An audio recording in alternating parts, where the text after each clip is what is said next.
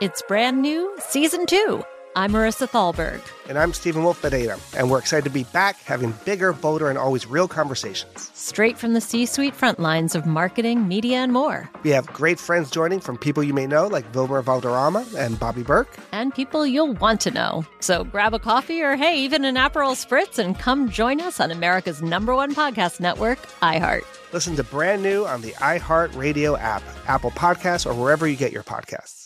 Something that makes me crazy is when people say, well, I had this career before, but it was a waste. And that's where the perspective shift comes, that it's not a waste, that everything you've done has built you to where you are now. This is She Pivots, the podcast where we explore the inspiring pivots women have made and dig deeper into the personal reasons behind them. Join me, Emily Tish Sussman, every Wednesday on She Pivots.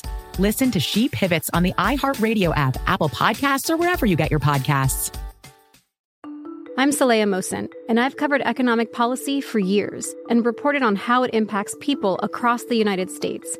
In 2016, I saw how voters were leaning towards Trump and how so many Americans felt misunderstood by Washington. So I started The Big Take DC. We dig into how money, politics, and power shape government and the consequences for voters. With new episodes every Thursday, you can listen to The Big Take DC on the iHeartRadio app, Apple Podcasts, or wherever you get your podcasts. The Big Take from Bloomberg News brings you what's shaping the world's economies with the smartest and best-informed business reporters around the world. We cover the stories behind what's moving money and markets. And help you understand what's happening, what it means, and why it matters. Every afternoon. I'm Sarah Holder. I'm Saleha Mohsin. And I'm David Gura. Listen to The Big Take on the iHeartRadio app, Apple Podcasts, or wherever you get your podcasts. Hey, I'm Jay Shetty, and I'm the host of the On Purpose podcast, and I had the opportunity to talk to one of Hollywood's major icons, Michael B. Jordan. In our conversation, Michael shares the highs, the lows, and everything in between, offering a genuine glimpse into his world. The closest to getting what you want is always the hardest. People give up right before they get what they've always wanted to get. Listen to On Purpose with Jay Shetty on the iHeartRadio app, Apple Podcasts, or wherever you get your podcasts.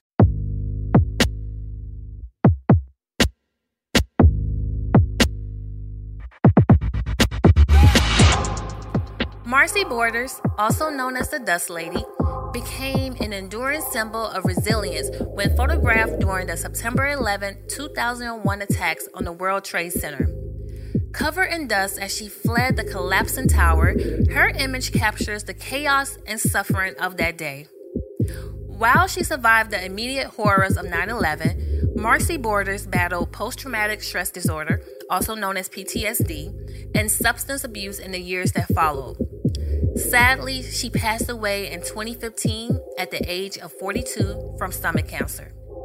Today, we're honored to be joined by her daughter, who will share her mother's story, offering insight into Marcy Borders' enduring strength. So to my guests, thank you so much for being a part of the show. How you feeling? How you doing? I'm excited, and thank you so much for being interested in my family's story. I'm here. Yes, I was telling my guests earlier that I was trying to, I wanted to showcase another story from 9/11 because this year marks the 22nd anniversary. And I was like, I wanted to do it from a different angle, and then I discovered your mom's story, and I was just so taken back, and I'm just like, wow, because you don't really hear too many people of color, especially women of color, right, sharing their story when it comes to such traumatic events. So I really appreciate you taking the time to talk about your mom, Miss Marcy Borders, also known as the Dust Lady. Dust Lady. Yeah. So could you tell us more about your mother and her personality? Because I feel like she was that mom, aunt, big sister that we all either have or know. Yes, my mom she was the mom that you wanted at the cookout. Like, right. She was the party. She had a big personality. I was more so like super shy. I was like, all right, come on, you're doing too much. But she was just loud.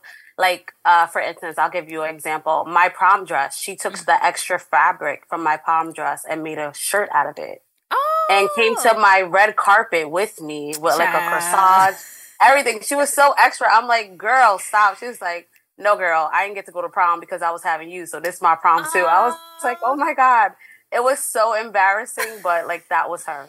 Now, your mom worked as a legal assistant at Bank of America, located on the 81st floor of the North Tower in the World Trade Center. You were only 8 years old at that time, so could you share any memories of what you remember from that day? I honestly remember my mom just being excited. I remember getting up that morning because she would drop me off at my grandma's house. So my aunt would be able to bring me to school, and my mom would just head on to work. I do remember that morning. She was just like, excited. That was her first payday, actually. Oh, that day. Wow. Yeah, so she was excited. It was her big job in the city. And then I went to school. And then after that, it was just, I remember being in the schoolyard, and they rushed us inside of the building. We were playing at recess at some point, or gym, because it was early in the morning. And I remember them saying, like, oh, a plane hit the Twin Towers. But I remember all my teachers were whispering. And at the time, I didn't connect Twin Towers, my mom's job. I was so young. Right. But then I noticed that, like, so many kids' parents started to come in and get their kids. And I'm like, what? Where's my mother? Because, she would have been the first person here to come and get me. And I was literally the last kid left inside the classroom. Wow. And when my aunt came and got me, I remember her pulling my third grade teacher, Miss Halecki, I could never forget her name, into the hallway. And my teacher came back inside the classroom, and she was bawling, crying after my aunt must have told her. And then when I got home, I remember, like, my aunts and my dad, and they were all, like, acting weird around me. I was just like, what's going on? Like, nobody was saying nothing to me. They wouldn't turn on the TV once I got home. And then my grandmother, my mom's mom, called the phone, and I picked it up. And she was just like, is your mom okay? Did you speak to your mom? Like, going crazy. And then I just dropped the phone and started crying. Oh, my God. Because I thought something happened to my mom. Yeah. Right. But you're not even realizing that she was inside of the building when everything took place. Yep. I had no idea.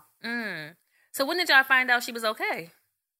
So basically, I found out my mom was okay. It's very weird. My mom picked up and called me from a phone booth.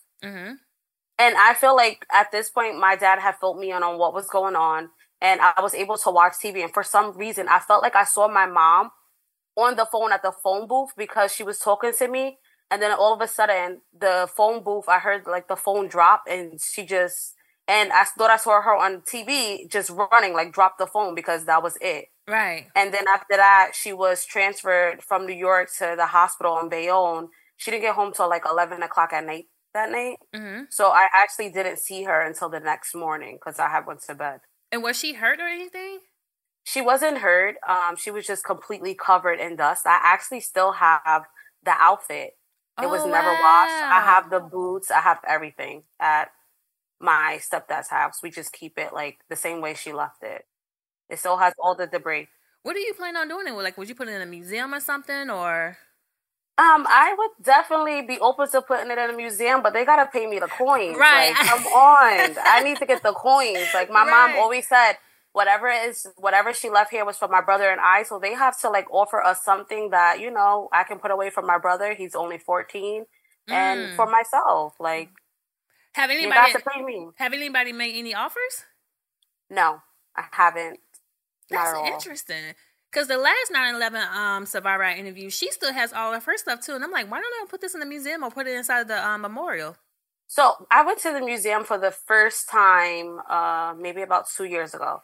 And I just noticed that they had my mom's photo in there. But then I also was reading articles that they was actually closing it. So I wasn't sure if they still had it open or was it being closed because they said there wasn't getting a lot of visitors as they were in previous years. So I'm not too sure. Wow. Yeah. Well, that's fucked up.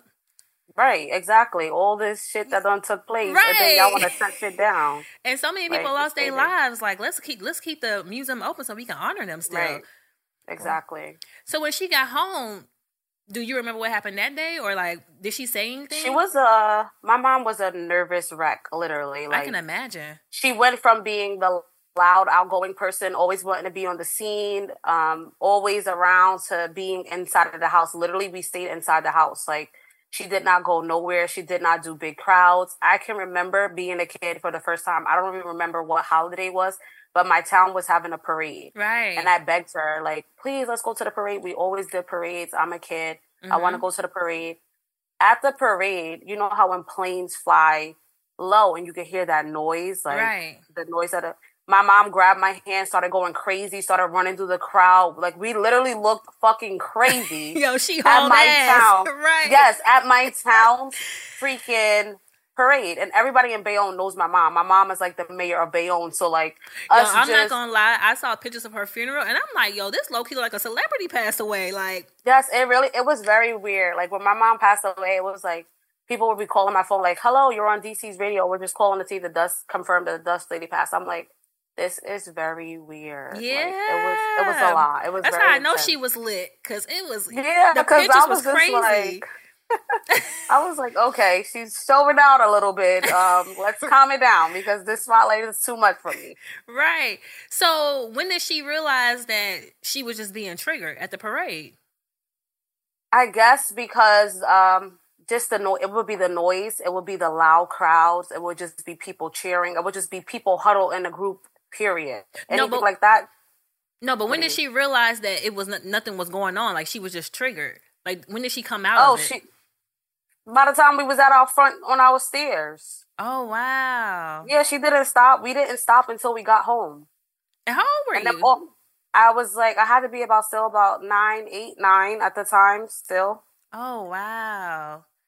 Damn, that is so sad. Yeah, and it took my family to be like, girl, it was just a plane flying low, but it still wasn't like, she still was like in protective mode. Like, I got to get to safety. I got to get home. I got to get behind closed doors. I got to lock the door. I got to be safe. Like, that was her mindset. And she had you with her, so she was trying to make sure you were safe as well. Yes, because she was pulling me along. Like, come on now. But back then, I was a little chubby, girl. Come on. You better bring your little ass on. Yes, running and sweating and running, okay? Right. Do you think your family understood what was going on with her at that time? Because I also feel like back then, like, mental health wasn't as trendy or as popular or attractive as it is now compared to back then. So do you think they was like, thinking she was a little bugged out, or like, they understood what was going on? I definitely do think some people thought she was a little bugged out, but then I also feel like many people knew that she went through this traumatic experience, so they didn't have the understanding, like, okay, maybe something's going on, but they knew something was wrong. Right. And also, when my mom actually took the job, she never knew that the World Trade Center was attacked before in 1991, I believe. Yeah, and she was like, shit, had I known that, I would have never... taking this job, because she was very scary. Like, she was like me. Like, even though she was outgoing, stuff like that, she didn't play with. Like, she even said she left her check in her pocketbook, her first big pay. Like, she was like, I'm out of here. Wow. So how did she cope with the sudden fame that came from being known as the Dust Lady? Because I feel like she became like the face of 9/11. Yes, that actually really scared her. When she woke up the next morning and her face was all over the newspapers, she thought that she was America's next target. Oh, my God. Because she thought that they knew her face. She thought that they were going to be after her. She thought that, like, oh, my God, my face is out in the world. That made her stay inside longer. Honestly, it wasn't until my mom went away to rehab and, like, just was doing her things to get herself to where she needed to be. And while she was there, Osama bin Laden was killed. Yeah. And that's what gave her the great awakening. Like, I'm safe now. It's done. It's over. Yeah, I saw that you mentioned that in one of your interviews, and I was just like, wow, like, that is very heartbreaking to think that you are the face of a possible attack. Like, and she was everywhere. Yes, and she was going crazy. Like, who gave them permission to take my photo? Like, she was really upset. It took a while for her to, like, actually cope with being the Dust Lady.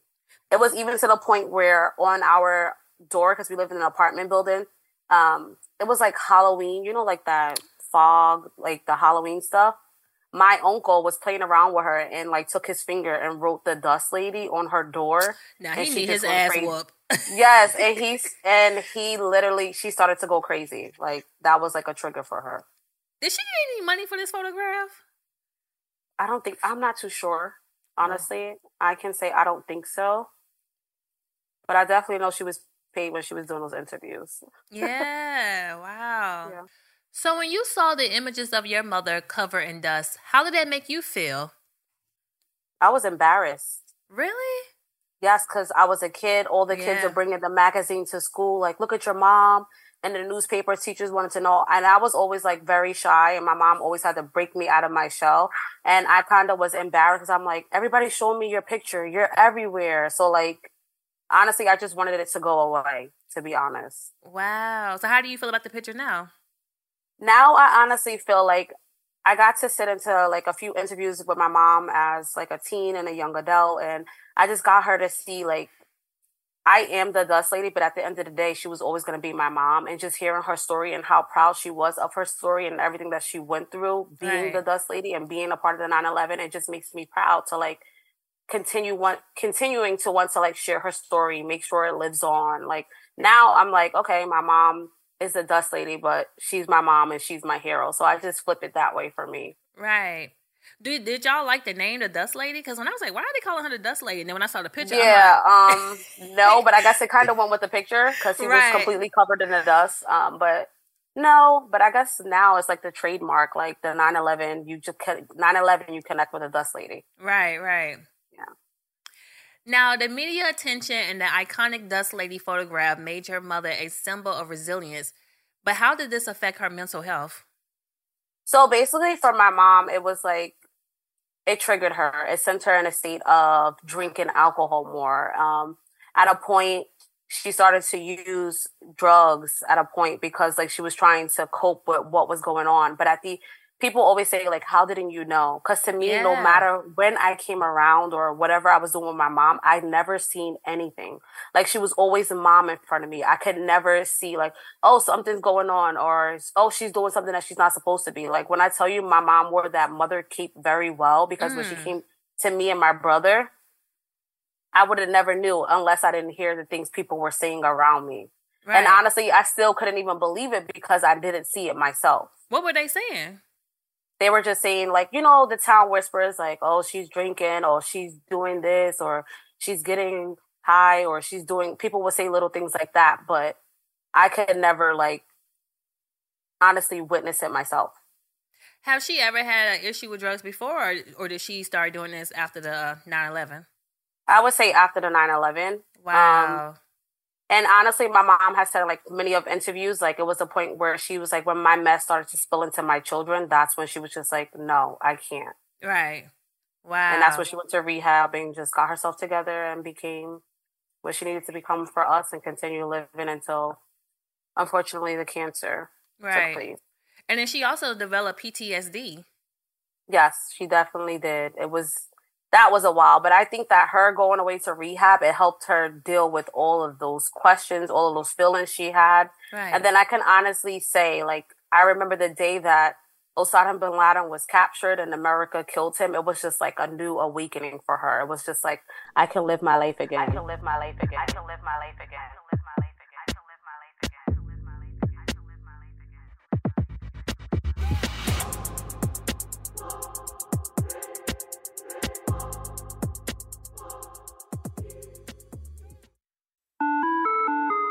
Hi there, I'm Bob Pittman, Chairman and CEO of iHeartMedia.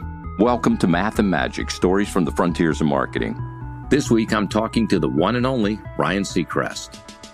Love the connection to people. I think at the core, what I get excited about, what gets me up in the morning, is connecting with people in an unscripted, unvarnished way. Is getting to say something to them, hear back from them, know that I'm part of the routine. And I look forward to getting on the air. I look forward to it. In these exciting times, we're looking to the math, the strategy and analytics, and the magic, the creative spark, more than ever. Listen to Math and Magic on our very own iHeartRadio app, Apple Podcast, or wherever you get your podcast. But We Loved is a new podcast about queer history coming May 15th. I'm Jordan Gonsalves, your host.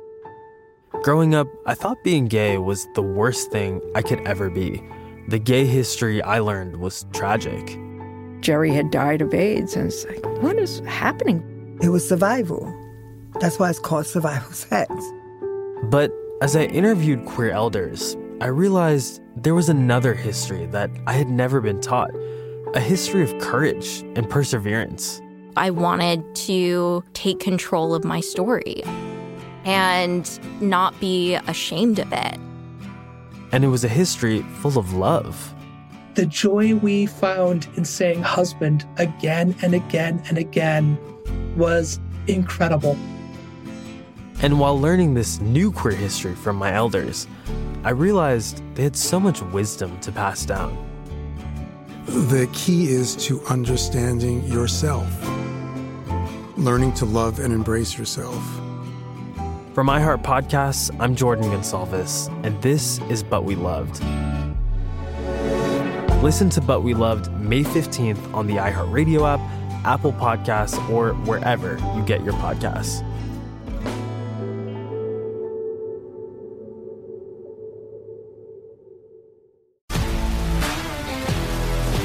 If you love sports and true crime, then there's a new podcast from executive producer Dan Patrick and hosted by me, Jay Harris, that you won't want to miss. Playing Dirty: Sports Scandals. Each week, I'm squeezing the juiciest details from some of the biggest sports scandals ever. I'm talking Marcus Dixon, Olympic gymnastics, Cain Velasquez, salacious Super Bowl-level scandals. Join me on the dark side of sports by listening to Playing Dirty: Sports Scandals on the iHeartRadio app, Apple Podcasts, or wherever you get your podcasts.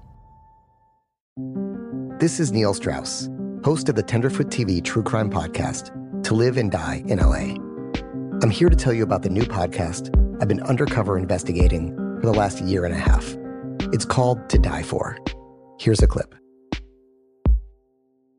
All these girls were sent out into the world and they were told, try to meet important men, try to attach yourself to important men. The voice you're hearing is a Russian model agent telling me about spies sent out to seduce men with political power. The war in Ukraine is also being fought by all these girls that are all over important cities. For the first time, a military-trained seduction spy reveals how the Russian government turned sex and love into a deadly weapon. If you want to kill your target, it's easy. You just seduce him, take him somewhere, start having sex, and then he's very vulnerable, so you can kill him easily. To Die For is available now. Listen for free on the iHeartRadio app, Apple Podcasts, or wherever you get your podcasts.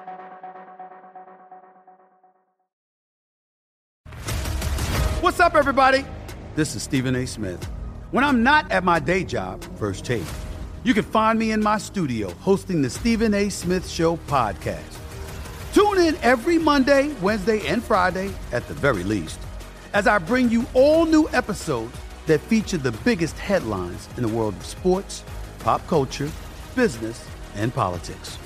You'll hear my unfiltered opinions on those nauseating Cowboy fans, the chaos in Washington, D.C., and trending topics on social media, as well as my straight shooter interviews with top celebrities and game changers. And I occasionally give out love advice. Yes, it's true. If you want to know my true feelings about something, I'll give it to you straight. So listen to the Stephen A. Smith Show podcast on the iHeartRadio app, Apple Podcasts, or wherever you get your podcast.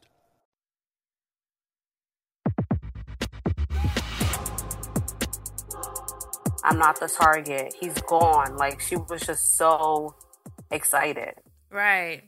Do you think because of all the things that she was going through with her mental health was one of the reasons why she lost custody of your brother?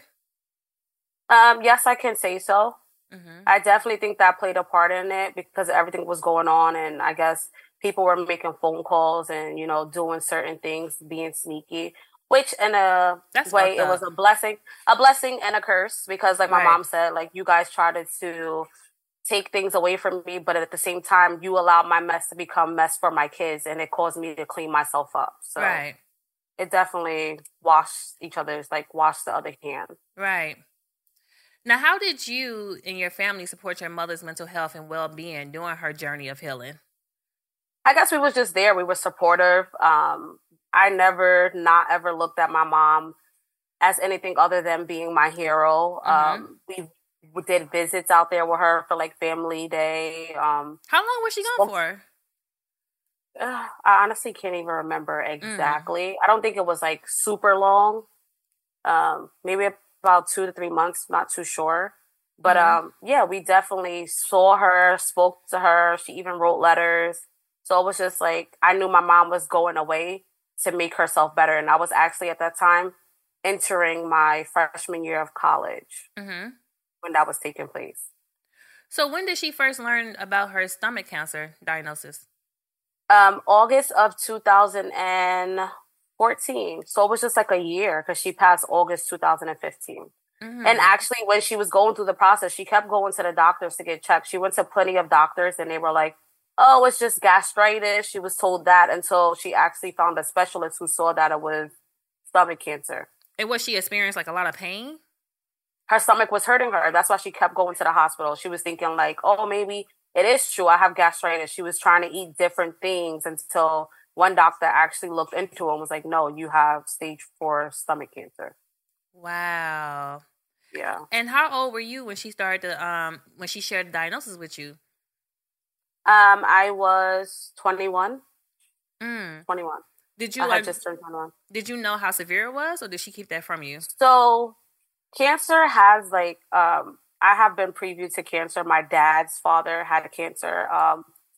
So I kind of was like, my grandfather, they call him a walking miracle. So I was like, okay, well, she never shared what stage she was at. So I always knew my mom had cancer. I was there along the way. Right. She would never tell me like, basically there was nothing that they could do left because she knew like I just couldn't handle that as her kid. Right. Well, I was reading something else, and I guess what kind of got me sad, because I think this was the last Mother's Day that y'all spent together. Yes, it was. I can never forget that Mother's Day. It was so, because I just kept asking her like, why is she being so sad? Yeah. I didn't understand, because at this point she still wasn't like saying anything. She did. I remember her going on hospice. Now at 21, like I'm like, girl, I'm about to be at the bar. I'm partying. Right, I'm about to be in outside. college. I want to live my life. My mom wanted me to live my life. Okay, my mom called me. I'm gonna go be with my mom, but I'm young. So my mom's like, okay, yeah, go ahead, go live your life. Like she always put that mom cape on when it came to me. So I can never forget. She's like, yeah, I'm gonna go. The hospice nurse is gonna come, and then I remember I was there that day when the hospice nurse first came. I was just telling her what she was going to be doing. And I'm thinking like, Mom, the nurse. And she's like, yeah, the nurse is here to get me better. But all along, hospital was basically like, this is the end. There's nothing left that can be done. And I remember my mom. Sick? At the end, she started to look sick, yes. But then I was just thinking, it's cancer. It's chemo. Like, chemo does that to you. It makes your skin darker. It makes you lose weight. Like, I was already privy to, okay, she's going to be losing her hair, because I was doing my little research too. But at that point, I still didn't know it was stage 4. I remember her talking to the hospice nurse, and she started crying while she was talking. As soon as she started crying, she already knew it was a triangle effect. Like, I was boohoo crying, like, because I automatically took on her feeling. I didn't know exactly what she was feeling, but seeing your mom cry made me cry too. So my mom was like, see, this is why I don't cry, or this is why I don't do certain things, because she's going to remember everything. As to my brother, who was 7 at the time, only just remembers like, oh, mommy being sick, but he doesn't remember everything that she has dealt with. And she always said that, like, she always felt bad that I'm going to be the one that remembered everything that she went through. And he was just, so young, just still playing around, like living his life. So she tried to like kind of shelter me still in a way, but like sometimes she just had to let it out. Right. And then like the last Mother's Day, I was like, why is she in the room? Why is she sad? Like, why is she laying down? Like, I'm here. Like, she always thought I was rich for some reason, and I had a work-study job, only making like $200 every 2 weeks probably. And asking for Michael Kors bags and matching slides. Like, she wanted to be me. And I'm like, well, I can't do that, but I'm going to go to Baker's. Remember Baker's? Oh, I used to love Baker's. Yes, I'm going to get you a cute bag and matching sandals. I used to actually work at Baker's in downtown Brooklyn. Yeah, I used to love Baker's. Yes. Okay, Baker's was the spot. So I was like, okay. Spot. I could never forget, I got her like this burnt orange bag. It was very cute. And I got her matching sandals. And like, she was happy about it, but then she just came so somber and was like so sad. And then like went in the room, like, and she never even said like, this was our last Mother's Day, because still to me, it's like, okay, my mom's still fighting cancer. Like, I don't know what stage it was at. Do you and your brother have conversations about your mom? Because I feel like since you did experience a lot of things with her and like he was so young, like, do you have to like... For my brother, no, he definitely does remember her. he doesn't have as many memories as I do, but it's a very sensitive topic for him. Yeah. Only because I feel like he was so young, and like to process everything that she went through and how she passed, I think it was like, it's too much for him to still talk about at 14. So, Right. you know, we'll go visit her grave. He has went once with me and his dad. I don't think it's something he likes to do because it brings back like this emotion Right. for him. So I kind of not bring it up to him unless he asks me about it. Right. Right. And he's still young, so it's probably, like you said, it's really hard for him to probably process what he's feeling. So when did you and your family discover that your mother's cancer was linked to the debris she inhaled during the events of 9/11? My mom always kind of said it because she was like, in many interviews, like, my mom was completely healthy before anything, like all doctor records, nothing was wrong with her. Mm-hmm. So it wasn't until the 9/11 incident took place to where she started to see how so many others were diagnosed with cancers, and then they saw that hers was actually related to it. Mm-hmm. Her attorneys. According to reports, nearly 25,000 people were diagnosed with cancer over the past 2 decades. Do you think families affected by these diagnoses should receive compensation? I definitely do. Just because our parents didn't pass in the buildings, I feel like we should be compensated for like longer than what they just give us something from the victim compensation fund. This is a lifelong thing that we're living with. Every day at 30 years old, every day from 21 on, I woke up without my mom. And at no matter what age, we never stopped needing our moms. I find myself at a point where it's just like, okay, now I have to be a mom to my son without having my own mom. So that was kind of hard for me too, as well, becoming a mom without my mom. And I also had like, you know, amazing woman figures in my life, but I just feel like had that situation not took place, my mom would have still been here. Mm-hmm. Do you ever go back and look at any of her old interviews or her stories? I do sometimes when I get to like missing her voice, and then like sometimes it becomes too much. Like there was an interview that she did for the German television show, and I literally never seen this interview before, but they have footage of me and my mom playing Slide. I did never remember that. And me seeing that flash on the screen and me being so young, I just started bawling, crying, because it was just like, it was a trigger for me. Like, yeah, I don't know, my mom was just like a sensitive spot for me. So it was just like a lot of things, like even going on Google sometimes, they have pictures that I've never seen of me and my mom when I was young. I was just like, oh wow, this is like crazy. It's a lot. It becomes like too much for me. Right. Now, how does it make you feel knowing that her image inspires others now? It makes me feel good. It makes me feel amazing because, like, this is the person that my mom was. Like, no matter what she was going through, her house was the house to go to. Her house was the house that you went to, you're hungry. Her house was the house that you went to when you didn't have nowhere to stay and you got kicked out. Her house was the house where it was like, you saw grandma's house back in the day when 14 kids on the floor piled up. That was us there. Like, right. She let us throw parties. She let us be whatever we wanted to be. She even gave me freedom of speech where I had like 15 minutes to get every curse I wanted to say out. Oh, wow. Yes. So, like, I feel like my mom always wanted to inspire others. She always wanted to be there for others. So that now that her story is able to, you know, help people get through their struggles, I think that that's just like everything to me. Right. You know, I have a question because when I was speaking to the other 9/11 victims, she did tell me that she got compensated. But when families are affected by something as traumatic as this, is the compensation only one time or is it like a reoccurring? It's one time. So how is it supposed to last? Exactly. How is it supposed to compensate? Right. What is it compensating? What is it compensating? Like, right. It was a thank you. You lost your mom. Here you go. Figure it out. Wow. Now that's messed up. Right. As to where families who've lost parents within the buildings I believe they get compensated for a while. I'm not sure how long. I didn't research it, but I feel like they do. Is it hard for you to go to New York? No. I went to the 9/11 memorial when I did an interview, and like they were asking me how I was feeling. I felt sad because of all of the lives that were lost that day there. Yeah. But I really couldn't make a connection there with my mom because she didn't lose her life there. Right. She lost her life battling cancer due to the 9/11 attack. So it was just like, it's like a really eerie feeling. Like I remember and as a kid, I would do fashion shows in Harlem. Mm-hmm.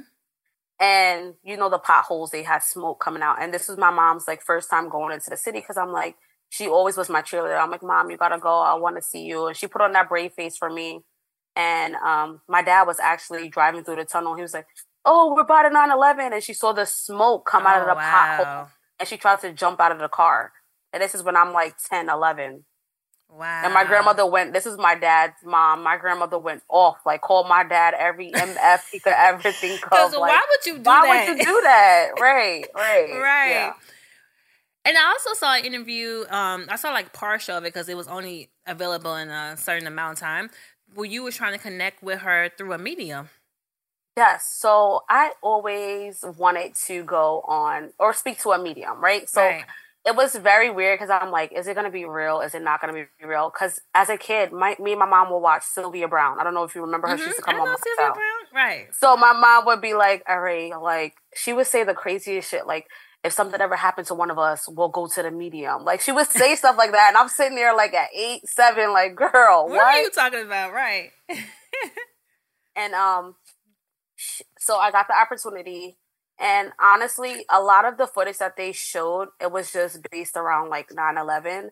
But like a lot of the things that were being said to me was only things that my mom would fucking know. It was like kind of mind blowing and scary at the same time. What was she saying, if you don't mind sharing? So, like, there were things like, I felt like my mom and my grandmother came through, my dad's mom, because we had just lost her to COVID. So it was just like, wow, at this point, I was able to connect with both of them. But my grandmother, I put my lullaby that she used to sing to me in my back pocket. And she, Teresa, I was like, you're standing at a casket. And the lullaby was playing at her funeral. It was See the Pyramids, that song. I forgot the group that sang it. But she was like, you're sitting at the pyramid. You have the song in your back pocket. I pulled it out. As for my mom, she was like going crazy. Like, oh my God, my daughter's getting married. Because I was like planning my wedding at that time. And my husband was actually her best friend's nephew. But I was like, Mom, he's a bad boy. I don't like him. Like, I'm not into that. And she would always try to get us together. Like, call me on the phone. Like, he's on the phone. I'm like, girl, I have a boyfriend. Like, stop. Right. Brought that up. And I was like, wow, only my mom would know that. Because she was like, girl, I knew him before you knew him. Wow. I was just like, wow, it was very crazy. Like some of the things that she said. And also like my stepmom's dad came through for her because I brought her with me. And he said that she wasn't there at the time of his passing. She actually wasn't because she was trying to rush back home from Atlantic City to get there. And I was like, wow, okay. She's saying some real shit that only they would know. That right. Yeah. So it was like really crazy. It was spooky. But I was just really sad that the TV viewers couldn't see that part. Right. And they only focused on like the obvious, the picture, the duh. I wish they would have showed the behind so they could see like, okay, maybe this is legit, and then throw in the 9/11 stuff. And I believe that's the reason why the lady, Teresa, she received a lot of flack, but I'm like, they didn't even show the full thing. They didn't show the full interview. Nope. Right. Well, if you want to, if you ever need a psychic or a medium, my lady is fire. And she the only person, oh my God, only person I go to. And she said things to me that only my grandma or I would know. Yeah, definitely. Yeah. I'm a little scary too, because I don't play that. Like, don't come visit me in my sleep. Your parents always say you don't go with the dead when they come to visit you. Like, I'm the type of person, like, I don't need the signs, Like, I love you, you love me. We can make as much love as we want. It's infinite. I love to be loved outside of this world. Right. But don't be doing no weird shit now.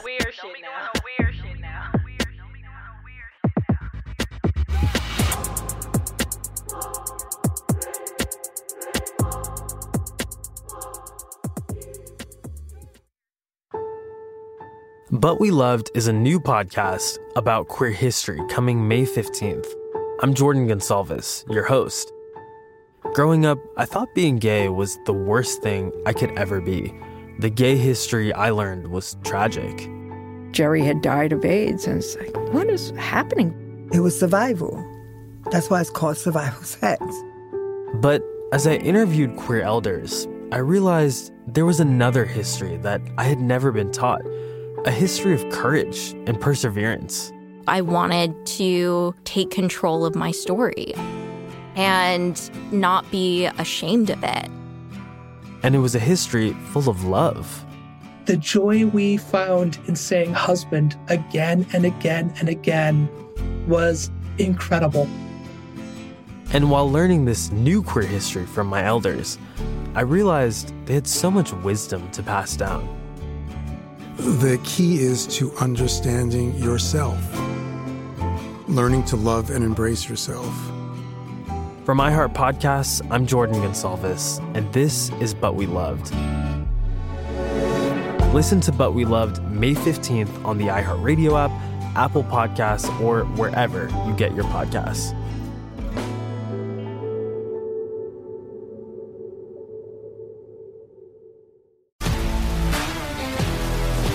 If you love sports and true crime, then there's a new podcast from executive producer Dan Patrick and hosted by me, Jay Harris, that you won't want to miss.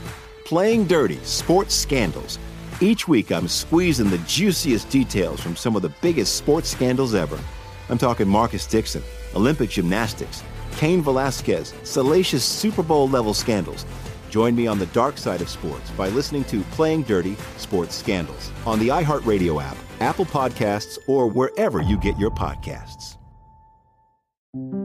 This is Neil Strauss, host of the Tenderfoot TV True Crime Podcast, To Live and Die in LA. I'm here to tell you about the new podcast I've been undercover investigating for the last year and a half. It's called To Die For. Here's a clip. All these girls were sent out into the world and they were told, try to meet important men, try to attach yourself to important men. The voice you're hearing is a Russian model agent telling me about spies sent out to seduce men with political power. The war in Ukraine is also being fought by all these girls that are all over important cities. For the first time, a military-trained seduction spy reveals how the Russian government turned sex and love into a deadly weapon. If you want to kill your target, it's easy. You just seduce him, take him somewhere, start having sex, and then he's very vulnerable, so you can kill him easily. To Die For is available now. Listen for free on the iHeartRadio app, Apple Podcasts, or wherever you get your podcasts.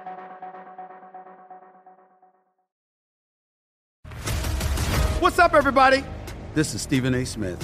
When I'm not at my day job, First Take, you can find me in my studio hosting the Stephen A. Smith Show podcast. Tune in every Monday, Wednesday, and Friday, at the very least, as I bring you all new episodes that feature the biggest headlines in the world of sports, pop culture, business, and politics. You'll hear my unfiltered opinions on those nauseating Cowboy fans, the chaos in Washington, D.C., and trending topics on social media, as well as my straight shooter interviews with top celebrities and game changers. And I occasionally give out love advice. Yes, it's true. If you want to know my true feelings about something, I'll give it to you straight. So listen to the Stephen A. Smith Show podcast on the iHeartRadio app, Apple Podcasts, or wherever you get your podcast.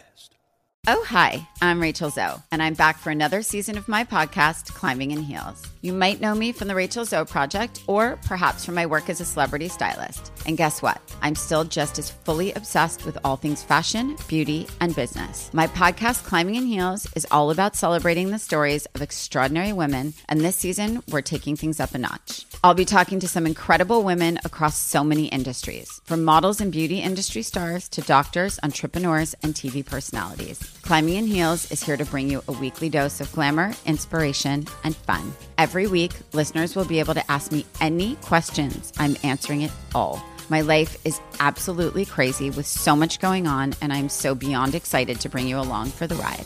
Whether we're talking red carpet looks, current trends, or products I'm obsessed with, I'm here to be your fashion fairy godmother. Listen to Climbing in Heels every Friday on the iHeartRadio app, Apple Podcasts, or wherever you get your podcasts.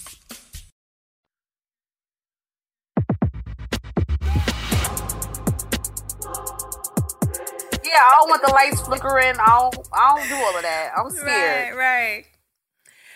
Now, what lessons can we learn from your mother's experience about the long-term mental health challenges that survivors of major traumatic events may face? I would definitely say you know yourself when something is wrong. You have to be yourself's biggest advocate because nobody's going to know what you're going through. Right. And only you know the type of help that you need. And if you have children, don't let it spill into them. And I would just say, like, do what you need to do to make sure that you're your best self for you. Because if you don't love you, you're not able to love nobody else. Right. Now, losing a loved one in such a public and tragic way can add unique challenges to the grieving process. So how have you been able to navigate the public's interest in your mother's story while also dealing with your personal grief? So I can honestly say, still to this day, it's fake. I can never forget my cousin, Nika. She definitely would just look at me and I'd be like, girl, this is not real. Like, it was fake to me. I mean, I had all the emotion. I saw the casket, but it was fake. Like, going to her grave now, it still doesn't set into me because I'm like, this is not real. I think in me, I really didn't grieve yet, and it's been 8 years. Mm-hmm. Because in my mind, it's just not real. Like, I'm not making this up. Like, I'm not still living without my mom. Like, it's just fake. And when I say this, sometimes people be like, yo, you're crazy. But I mean, I just can't believe it. Yeah, I think this is my way of grieving. Like, I can't believe she's not here. Like, she would have never missed nothing in my life and have to, like, live without her. I'm just like, this is unrealistic. I'll be like, this shit is fake. Like, can I say cut? Right. Like, it's over. But no, it's my reality. And every day I have to, like, wake up and be like, maybe it is real. Like, maybe it really is. Like, I know it's real for my brother because he's, like, dealing with it. Like, growing up without a mom, just him and his dad. And like me trying to be the active sister to him. And it's hard because I can never fill the shoes of my mom. And I can never be my mom to myself. I can never be my mom to him. Shit, at this age, I still need my mom. There's sometimes I find myself like something's crazy happened. I'm like, shit, I'm going to call my mom. Like, wow. I can't. So it's just like, I don't know. I feel like I am still grieving. Grieving has no time, no period when it has to stop. Oh, no. I'm just continuing, yeah. Because I lost my grandmother like 7 years ago, and she was like a mom to me. And till this day, like, it still hurts. Yeah, so I just feel like I'm just going with the emotions. 1 minute I'm crying, next minute I'm not. My mom loved the movie Rent. 5,000, 2,500. So when I hear that song, that's a trigger for me. And I'll just text it to my cousin Nika and be like, girl, the song, and then she'll send me back the other part of the lyrics. Like, girl, this is crazy. Like, that's just like our thing sometimes. Is it hard for you to have these conversations about your mama? Because I know you want to obviously upkeep the legacy, but like, it got to be hard to keep like talking about certain things and then the memories come into play. Yeah. In the beginning, I could say it was because at first I'm like, how can I do this? Like, she would always say, where the dust lady starts, her daughter takes over. How can I live up to this? How can I keep her alive? What can I do? I could be doing more. But now I feel good. Like, I feel like seeing how much of a huge fan base she has overseas. Yeah. Seeing how so many people reach out to me. And sometimes it can be super weird on, like, Facebook and Instagram, like, just saying the craziest things. What they be saying? Like, people just be like, oh, you're, like, scary people, like dads and uncles, and like, hi, I'm from Switzerland, like, you're just so beautiful, I wish I can touch your cheek, or like, yeah. So I'm just like, but other than that, seeing the outreach of love and support and how people just want to continue to pour into her and just using her story, it makes me feel good when I talk about her. You know what? You make a really good, interesting point. So I was speaking to the daughter of Florence Griffin Joyner. A lot of people, you know what it is? No, but you can fill me in. Who is it? Okay, so she was FloJo. She is known as the fastest woman in the world when it comes to track. Okay, right? I think I read my kids a book about that. Okay. Yeah, okay. So me and her daughter are really cool. And I was speaking to her about like the difficulty or the challenges when it comes to maintaining someone else's legacy. So do you have that problem as well? I think so, because it's just like the pressure is on. Like, am I saying the right thing? Am I looking the right way? Am I doing what she would have wanted me to do? Is this what they want to hear? Are they just picking me just because I'm her daughter? Like, do they actually want to hear her stories? Like, it's so many things that go through my head.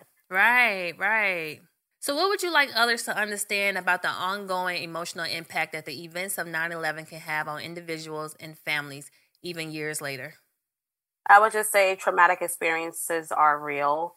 There's no, some people have, I saw like stories where like, oh, it's faking it. Like people are just put it on the show. Like, yeah, like this affects families. Like it causes people to go to dark places where they not normally are. And not only is the person hurting, but also the family too as well, because we're doing all that we can to support this person. And honestly, we don't know what they're really battling, what they saw. I remember my mom telling me her story of being in the building that day. She literally was like, I remember her saying when a plane hit, it shook. And she was like, wait, what's going on, to her boss, like going crazy. She was nervous. And he was just like, oh, a plane just nipped the antenna. Like it must have happened before, but this is her first time. She never got like nipped the antenna. A drill. Yeah, like, so she never got like a drill before, like, you know, a fire drill, safety drill, none of that, because this is like her first month there, basically. And she said at that moment, she knew something was wrong. She just started running down the stairs. She left everything. And she said the craziest thing about it is, had she been there long enough to go through those drills, she probably would have locked herself where everybody else went for safety and died and passed away. Wow. But because she panicked, her mind told her to like leave. Like she wanted to get back home to me at that time. So she just started running down the stairs, and she was like, she went from seeing like paper and desks flying out the window to people. So I could only imagine like what was going on and how badly that affected her.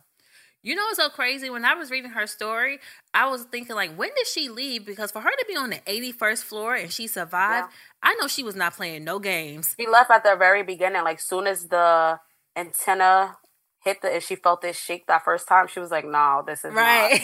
I'm about to this be is out. Not right. I'm out of here. Y'all can sit around here. And her boss actually told her that she was making everybody scared and that she needs to relax and calm down. And at that point, she was like, nah, Fred, you can keep this. I'm going.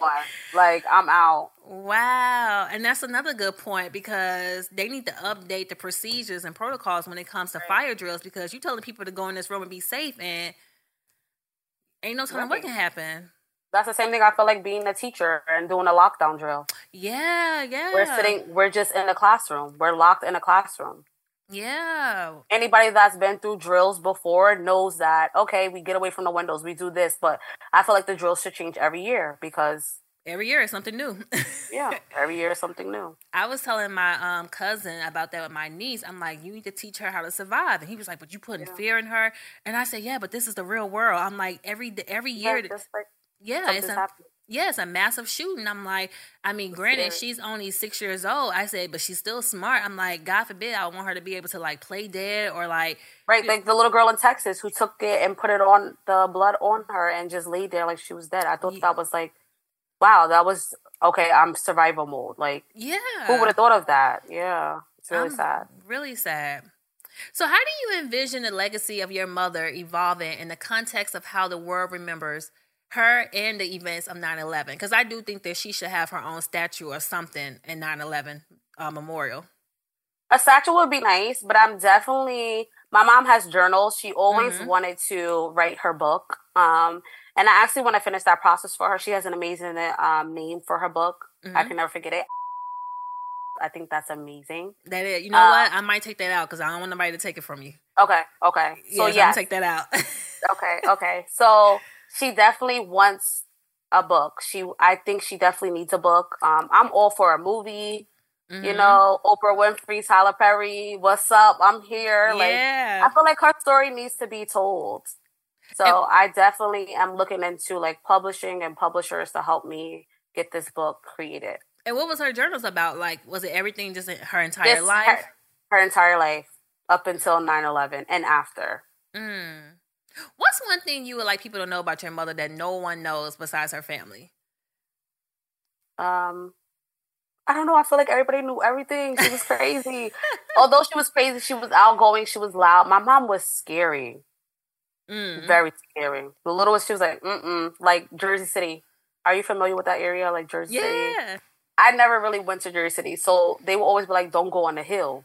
Right. So I thought it was actually like a hill, but it's not. It was just like Martin Luther King, whatever. My mom would be like, don't go by that hill. Right. Don't go on it.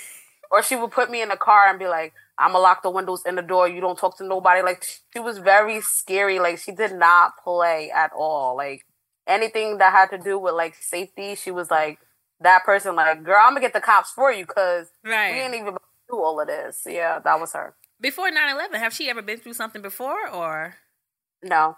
She's just a scary person. Yes, scary person. I'm the scary person. Like I might act like okay, but deep down inside, I'm Santana. I'm out. Right. I'm Santana. I'm out. The way he ran. Yes, I'm out. I don't play with my name. I don't play with nothing about me. I'm out. I'm scared. Facts. Don't do nothing scary about me because they was there. It was 8:00. They was eating chicken and the chicken crumbs is still on the floor. Like I'm scared. My husband's like, oh, I could never commit a crime with you. You shouldn't want to because you are going like, I don't do that. I'm scary. Right, that was my mom. Because I am a whole civilian, okay? Yes. And I follow the law. I don't go against the law. I follow the law. So thinking of otherwise, leave me out of it expeditiously. Because I don't want to be a part of it. Because I'm going to tell. I'm not the 1, 2, 3, or 4. But yes, that is Carl. He is over there. Right. You know. And last but not least, what are some lessons or messages do you think your mom will want to share with others? I don't know. I would always say that even though that she went through her struggles, I would just say her biggest thing would be to live your life to the fullest. Yeah. Live your life to the fullest. Don't let nothing hold you back. Because even with her dealing with cancer, she still remained to being her true self. She was just like her happy-go-lucky self. Like she just lived her life. Nothing stopped her. I could say my mom, even though she passed at 42, but baby girl, she lived. She had fun. Yeah. She got in trouble. She got out of trouble, but she lived her life. And that's what kind of keeps me going. Like, although she's not here, I know she wants me to continue to live. Right. And 42 is so young. Yes. So very young. When I think about it, I'm like, wow, 42 years old. I was only 22 at the time when my mom passed. I was just like, wow, she still had her whole life ahead of her. Like, sis ain't even hit 50. How she had 50, girl, she would have had a bowl, okay? Yeah. Like, she would have had a big party. I mean, it's sad that her life was cut short, but she definitely lived. Yeah. And her birthday just passed, right? Yes, July 19th, the big 50. Yes. She would probably drove me. Wow, she would have turned 50 years old. Yep, this year. Wow. Did y'all do anything to celebrate? I actually was on vacation. This birthday was kind of weird because I knew it would have been like a whole production had she been here. Oh, so I actually was away. A whole movie. A movie. A shake. Bayonne would have shut down. She would have like, I'm so Bayonne, I'm still Bayonne. She used to always say that. But no, I actually was away and, shouted her out as I normally do. Come back home, visit her, give her flowers. But it was just kind of just bittersweet for me that day. Any birthday, any anniversary of her not being here is just always just bittersweet. I never know how I'm going to feel, what I'm going to feel, what my mind is going to be thinking. It's just always it just happens when it comes. Right. Well, I appreciate you for coming on the show, y'all. I was really stalking her, y'all. Because I can only imagine how many people reach out to you to share your family story. Yes, many. But I definitely do feel, I felt safe. Like, okay, Black girl power. I'm always, for us. I'm very supportive of it. So I was just like, yes, I definitely want to do this interview. I was actually very excited about it. I'm just like, told my friends, like, oh, I'm going to do it. My cousin Nico was like, girl, put me on it too. But I'm like, girl, it's a Zoom. We're going to be Zooming. Yes. No, thank you so much. I really appreciate it. And then just seeing your mother in that picture and just, just watching her story, like just being a Black woman, like it definitely resonated with me because you could just see the emotions through her voice and her, just the way she was expressing herself. So God bless you and your family, cause thank you. Yeah, what an amazing story, and unfortunately, it's really messed up how she passed away at such a young age because of this event trigger. Because who knows if 9/11 would never happen, she might not have never got cancer. Right, still here, shaking, moving, kicking it. What's up, sis? Right, but, yeah. But at least her legacy still lives on. So thank you so much. Thank you. Of course. And to the listeners, please make sure to follow me on Instagram, TikTok, and YouTube at The Professional Homegirl. And if you want to kiki about this week's episode, please make sure to follow me on Instagram at The PXG Podcast. Also, don't forget to check out my love letters that I write every month titled They All the One at www.THEYALLTHE1.com. The Professional Homegirl Podcast is a production of the Black Effect Podcast Network. For more podcasts from iHeartRadio, visit the iHeartRadio app, Apple Podcasts, or wherever you listen to your favorite shows. Don't forget to subscribe and rate the show. And you can connect with me on social media at the PHG Podcast. It's brand new, Season 2. I'm Marissa Thalberg. And I'm Stephen Wolf Pereira. And we're excited to be back having bigger, bolder, and always real conversations. Straight from the C-suite front lines of marketing, media, and more. We have great friends joining from people you may know, like Vilmer Valderrama and Bobby Burke. And people you'll want to know. So grab a coffee or, hey, even an Aperol Spritz and come join us on America's #1 podcast network, iHeart. Listen to Brand New on the iHeartRadio app, Apple Podcasts, or wherever you get your podcasts. Something that makes me crazy is when people say, well, I had this career before, but it was a waste. And that's where the perspective shift comes, that it's not a waste, that everything you've done has built you to where you are now. This is She Pivots, the podcast where we explore the inspiring pivots women have made and dig deeper into the personal reasons behind them. Join me, Emily Tish Sussman, every Wednesday on She Pivots. Listen to She Pivots on the iHeartRadio app, Apple Podcasts, or wherever you get your podcasts. I'm Saleha Mohsin, and I've covered economic policy for years and reported on how it impacts people across the United States. In 2016, I saw how voters were leaning towards Trump and how so many Americans felt misunderstood by Washington. So I started The Big Take DC. We dig into how money, politics, and power shape government and the consequences for voters. With new episodes every Thursday, you can listen to The Big Take DC on the iHeartRadio app, Apple Podcasts, or wherever you get your podcasts. The Big Take from Bloomberg News brings you what's shaping the world's economies with the smartest and best-informed business reporters around the world. We cover the stories behind what's moving money and markets. And help you understand what's happening, what it means, and why it matters. Every afternoon. I'm Sarah Holder. I'm Saleha Mohsin. And I'm David Gura. Listen to The Big Take on the iHeartRadio app, Apple Podcasts, or wherever you get your podcasts. Hey, I'm Jay Shetty, and I'm the host of the On Purpose podcast, and I had the opportunity to talk to one of Hollywood's major icons, Michael B. Jordan. In our conversation, Michael shares the highs, the lows, and everything in between, offering a genuine glimpse into his world. The closest to getting what you want is always the hardest. People give up right before they get what they've always wanted to get. Listen to On Purpose with Jay Shetty on the iHeartRadio app, Apple Podcasts, or wherever you get your podcasts.